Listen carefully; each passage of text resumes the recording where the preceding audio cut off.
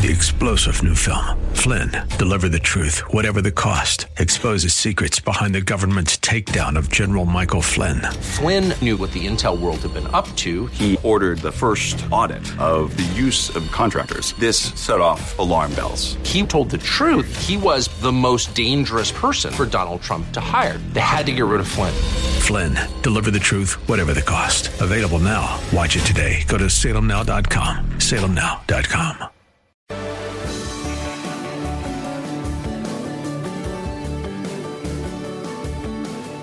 Like Bob on Facebook at facebook.com/Bob Burney Live. Welcome back to Bob Burney Live, and we're on the road. We're at the Akron Fair Lawn Hotel for the big Freedom Banquet tonight, sponsored by the Ohio Christian Alliance. When you are doing live radio, there are good surprises and there are bad surprises.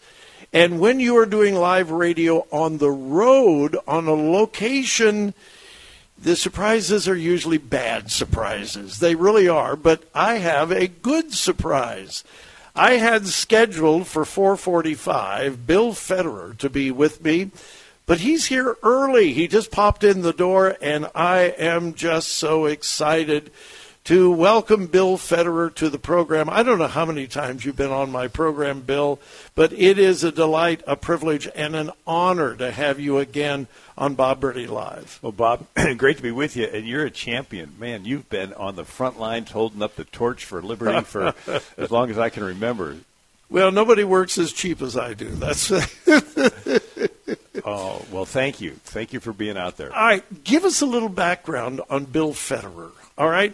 You are nationally known. You've written, I don't know how many books, 10,000 books. You've written all kinds of books, podcasts, radio, TV, so forth. But kind of give us the history of Bill Federer. One of 11 kids. My dad was an attorney historian. So 11 kids? I was fifth, so I got beat up on, but I got to beat up. And we would always go on vacations to history spots. And really? Kit Carson Fort and French Fort, Spanish Fort, Pea Ridge, Battlefield. Where did you grow up? St. Louis. In St. Louis. And when, as an adult, went through college, University of Dallas, St. Louis University, but I really committed my life to Christ in my early 20s, and my wife volunteered us to teach junior high Sunday school at a church, and the kids knew more than I did, but I would study, and but then I started getting this awareness of history being altered and then leaving out our godly heritage. And I actually saw in a school textbook a copy of the Mayflower Compact, and it says, having undertaken ... a voyage to plant the first colony on the northern parts of Virginia. What did they leave out with the ... Wait, they omitted portions of the Mayflower Compact? Yeah. And intentionally? Yeah, because they, wanted to edit it down. But what did they leave out? It was having undertaken for the glory of God and the advancement of the Christian faith a voyage to plant the first colony on the northern part. In other words, they just conveniently left out anything that referenced faith. And so I decided to go to libraries and major university libraries, and I would read through all the colonial charters. I was amazed that every colony was started by a different Christian denomination. Mm-hmm. Virginia was Anglican, Massachusetts was Puritan, Rhode Island was Baptist, Connecticut, New Hampshire were Congregationalist, New York was Dutch Reformed, Maryland Catholic, Pennsylvania Quaker. And then I read through every state constitution, and I was amazed 9 of the original state constitutions required office holders to be Protestant. 3 said all you had to do was be a plain Christian. And then I read through all the messages and papers. And in some of them, they had to admit that they believed that Jesus Christ was Lord. Correct? Right. So Delaware's 1776 Constitution, every office holder had to make a declaration of belief in God the Father, creator and governor of the universe, Jesus Christ, his only Son, the Holy Ghost, one God, blessed forevermore. Ben Franklin signed Pennsylvania's Constitution, which required every office holder to make a declaration of belief in God, creator and governor of the universe, rewarder of the good, punisher of the wicked, and acknowledge the scriptures of the Old and New Testament to be given by divine inspiration. So you not only had to lay your hand on the scriptures, you had to swear you believed in the scriptures. And that was Ben Franklin that signed that. And then I read through all of the presidential addresses. and I was amazed that you had presidents declaring days of prayer, days of fasting and prayer, and then days of Thanksgiving. So days of national repentance. Yeah, humiliation and prayer. Yeah, Lincoln had two during the Civil War. Zachary Taylor had a day of fasting and prayer during the cholera epidemic of 1849. Ohio had to cancel its first state fair because of the cholera epidemic. Dayton, Ohio, the reports were that people were kneeling in the streets praying because of this cholera epidemic, just wiping out thousands. And Zachary Taylor had this day of fasting and prayer, and by the end of the month, the death rates dropped off. But and then you had John Adams had a day of fasting and prayer during a threatened war with France. James Madison had a day of fasting and prayer when the British burnt the White House. And even Woodrow Wilson had a day of fasting and prayer when we entered World War I. And then FDR gave out Gideon's New Testaments and Book of Psalms to all the soldiers. And then Harry S. Truman made the National Day of Prayer an annual event. And then Reagan made it the first Thursday in May. And so I would excerpt these out, and I would compile them, and had a little 386 computer. This is before the days of Windows, before the days of Internet. You just had word processing. And I finally got it printed in 1994, and it sold 500,000 copies. And it went all across the country and the world, and I've had congressmen and senators say they've used it on the floor. I was with Louis Gohmert in Tyler, Texas last week, and he goes, I've read out of your book so many times on the floor of Congress. And then I had the Supreme Court cite the book. In 2013, the city of Greece, New York, was opening their city council with prayer in Jesus' name, ACLU sues. And the Supreme Court Justice Anthony Kennedy said, even our Continental Congress opened with prayer in Jesus' name. It's okay.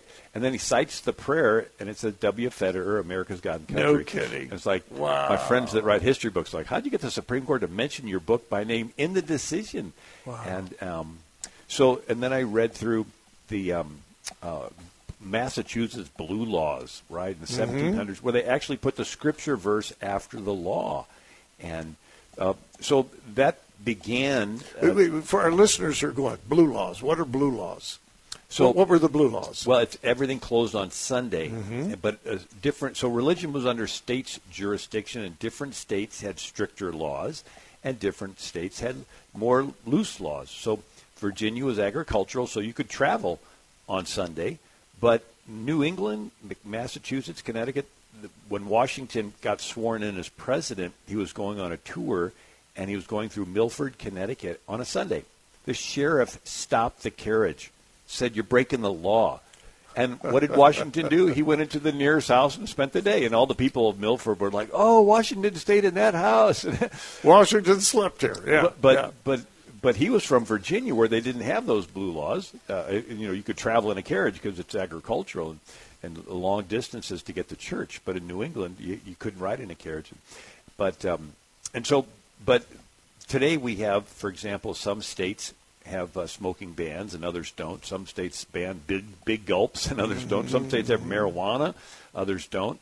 Some states, Nevada has prostitution. Thank God the rest don't. But at the time of the founding, some states gave a little more religious freedom and some states didn't. But religion was under states' jurisdiction. And the First Amendment was to tie the federal government's hands, to keep the federal government out of state business. And that's the way it was understood up until the 1947 Everson case. And that's what I was going to ask you. When and how did separation of church and state get hijacked by the left? Because the left interprets it exactly the opposite as Thomas Jefferson intended. When and how did that hijacking begin? So 3 steps. The first is in the early 1800s, there's an Irish potato famine. Millions of Irish Catholics come into America. Well, the country was 98% Protestant at the time of the Revolution. 1% Catholic and 0.1% Jewish. Only 7 synagogues in the whole country. 3 million people, 30,000 Catholics. And so when the Irish potato famine happened, the Catholic population went from 1% to 20% in a decade. And there was a backlash. And states began to put laws on their books to limit sectarian churches, and the sectarian was code for Catholic. So there were anti-Catholic laws being put on the books. Fast forward, you got the middle 1800s, Charles Darwin, evolution. Species could evolve is his theory, And a guy named Herbert Spencer wanted to apply evolution to everything, and including law. So he influenced Christopher Columbus Langdell, who was the head of Harvard. And Harvard applied evolution to law and called it case precedent theory. So prior to that, when you wanted to understand the Constitution, you went back and you read the debates. But Harvard was the only law school in the country that taught this evolutionary law, where you don't go back and look at the founders. You just take the most recent case and you bend it a little bit. And so a Harvard graduate was... The birth of the living Constitution correct. Doctrine. That's where that came from. Okay. And then the third thing was the 14th Amendment. So the first 10 amendments were handcuffs on the federal government. After the Democrats in the Deep South had slavery, Lincoln Republican freed the slaves. Lincoln helped push through the 13th Amendment, ending slavery. 14th Amendment to force these southern states to give rights to the freed slaves. And it was John Bingham of Ohio that pushed through the 14th Amendment. And someone said, well, this is different than the first 10, because the first 10 are the states putting handcuffs on the federal government, and this 14th is the federal government more or less telling the states what they can and cannot do. And so he said, well, that'll never happen, that the federal government won't take away any of the freedoms the states had. But nevertheless, you had these activist evolutionary judges, and they would begin to apply the first 8 amendments. And hold that thought. We've got to take a break. I wish we could just abandon commercials when I'm talking to Bill Federer, and he has graciously agreed to stay with us until the top of the hour. Do you see why I'm so excited about tonight? I would drive 1,000 miles to hear Bill Federer speak. Even if I've heard the speech before, it is jaw-dropping, mind-blowing, and I hope you can join us tonight. We'll be back with more Bob Burney Live and Bill Federer.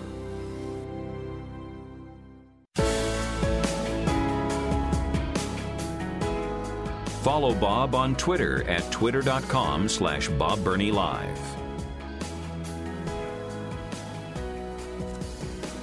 Welcome back to Bob Burney Live. We're broadcasting live from Akron, Ohio, where the big Freedom Banquet for the Ohio Christian Alliance will be held, and the speaker is Bill Federer. I am certain if you go to Webster's Dictionary and type in walking encyclopedia, the name Bill Federer will come up. Bill, it is a delight to have you here today, and I can't wait to hear what you have to say tonight. But before we go any further, how can our listeners learn more about Bill Federer? Oh, thank you, Bob. My website is AmericanMinute.com. AmericanMinute.com. I send out an email they can sign up for. We're doing the podcast, do a radio spot called American Minute, and then a TV show called Faith and History airs on the TCT network on DirecTV. But AmericanMinute.com is the best way to reach me. And our listeners can sign up for the American Minute. It comes to your inbox every day. I get it every day. It is phenomenal. It is absolutely phenomenal, and it's free. You could just go to AmericanMinute.com and subscribe, correct? Yes. All right. Tonight, you're going to talk about socialism, but you're going to go way, way, way back to the very roots of socialism, correct? Right. So Plato, 380 BC, was the first one that talked about everybody owning everything in common. And it sounds good till you think it through. Somebody has to be in the government handing out the common stuff, and they're always going to be tempted to want to funnel a little extra to their family and friends on the side and hold back from someone they don't like, and before you know it, it gets discretionary. And the saying is, he who holds the purse strings has the power. Mm-hmm. So every attempt at everybody owning everything equally always ends up with a deep state bureaucracy passing out favors to their friends. And then I go through how the Pilgrims were originally a company colony, and they had bylaws, and the bylaws said everything would be owned in common for 7 years. Everything gained by cooking, hunting, fishing, trading shall go into ye common stock. Everyone's livelihood shall come out of ye common stock. Sounds good. They almost starved to death. And yeah, but isn't that what was happening in the book of Acts after the day of Pentecost? They had everything in common. They basically lived in a communism, and therefore it is biblical to be communists. Except for the definition of a word. It's voluntary or involuntary. So the early believers owned property and voluntarily sold their property and laid it at the feet of the apostles for the church to redistribute. They didn't have the Roman government involuntarily take away their property and pass it out to their friends. And so when the children of Israel went into the promised land, every family was given property. Mm-hmm. If you own property, you can accumulate stuff. The Bible called that being blessed. Mm-hmm. And you can give away some of your stuff. The Bible called that charity. Lenin said socialism is a transition phase to communism, and Karl Marx says the theory of communism can be summed up in a single sentence: abolition of private property. So if you don't own anything, how can you be charitable? How can you give away what you don't have? What, are you going to steal from somebody, break the law, and now you're a thief? No, God entrusts you with stuff. It's yours. And you show on the outside voluntarily the love of God that's on the inside. Right? And so it's sort of like the whole reason he created us as humans is this whole voluntary thing. We're not robots. And so the French Revolution, the motto is liberty, equality, fraternity. Sounds nice, doesn't work. Sounds like DEI. Yeah. Liberty is experienced individually. Fraternity was their word for socialism. The collective, the group, the mob, the state, and equality could be understood two ways. In America, it was equal treatment before the law. In France, it was everyone having an equal amount of stuff. Equity. Equity. And if the fraternity, the group, the collective, the state, thinks you have too much stuff, well, guess what? The benefit of the collective outweighs the benefit of the individual. And they will use the power of the state to crush your individual liberty, confiscate all your stuff, redistribute it to their friends, and kill you. And so the founders in America, even James Madison, said charity is no part of the duty of the government, that the government's job is to protect the innocent, punish the guilty. The church historically has been the institution to take care of the poor, feed the hungry, start the hospitals, take care of the orphans. The church did it. And what happened under FDR is the government usurped the church's role. We need to take care of the poor. Yeah, but it's not the government's job, it's the church's job. We need to take care of the immigrants. We need to do this. Yeah, the church historically started the schools. They did all that. And but the problem is when the government ends up getting involved, it's like Egypt, where you need food, the government will give you food, but it's in exchange for your cattle, your land, your lives, your vote. Yeah. And so when you add that into what's happening today, Lyndon Johnson started the Great Society Welfare State intentionally to get as many people signed up to welfare, and they'll end up voting for the candidates that'll give them free stuff. And then Lyndon Johnson changed the immigration quotas to bring in more immigrants from poorer countries. Because if more immigrants come in and sign up for welfare, they're going to end up becoming Democrat voters. And so it's a way to build the voter base. Let as many immigrants in as possible. I was recently in Texas, and they said when you get your driver's license, you check, and you check the citizen box. She said there's nobody in the government that checks to see if you're actually a citizen when you check the citizen box. In other words, anybody can come in when they get the driver's license, they automatically can vote. All right. I knew our time would go so fast. I hope you can be at the Freedom Banquet tonight. You can walk in and buy a ticket. There are a few left, very few. Bill Federer, thank you so much. AmericanMinute.com. Check it out. Can't wait to hear you tonight. Thank you so much for your time today. Thank you, Bob. All right, Bob Burney Live will continue in just a moment.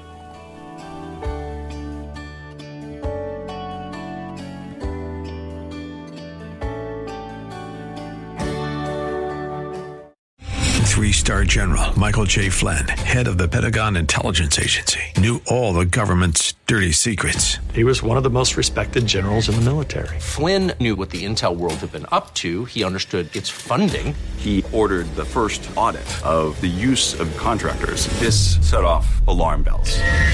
The explosive new documentary, Flynn, Deliver the Truth, Whatever the Cost, uncovers the facts behind this scandal. Flynn told the truth. He was the most dangerous person for Donald Trump to hire. I find out the worst enemy that I'm going to face in my life is right here in America. They took my assessment and they wanted me to change it. And I was like, I'm not changing it. They had to get rid of Flynn.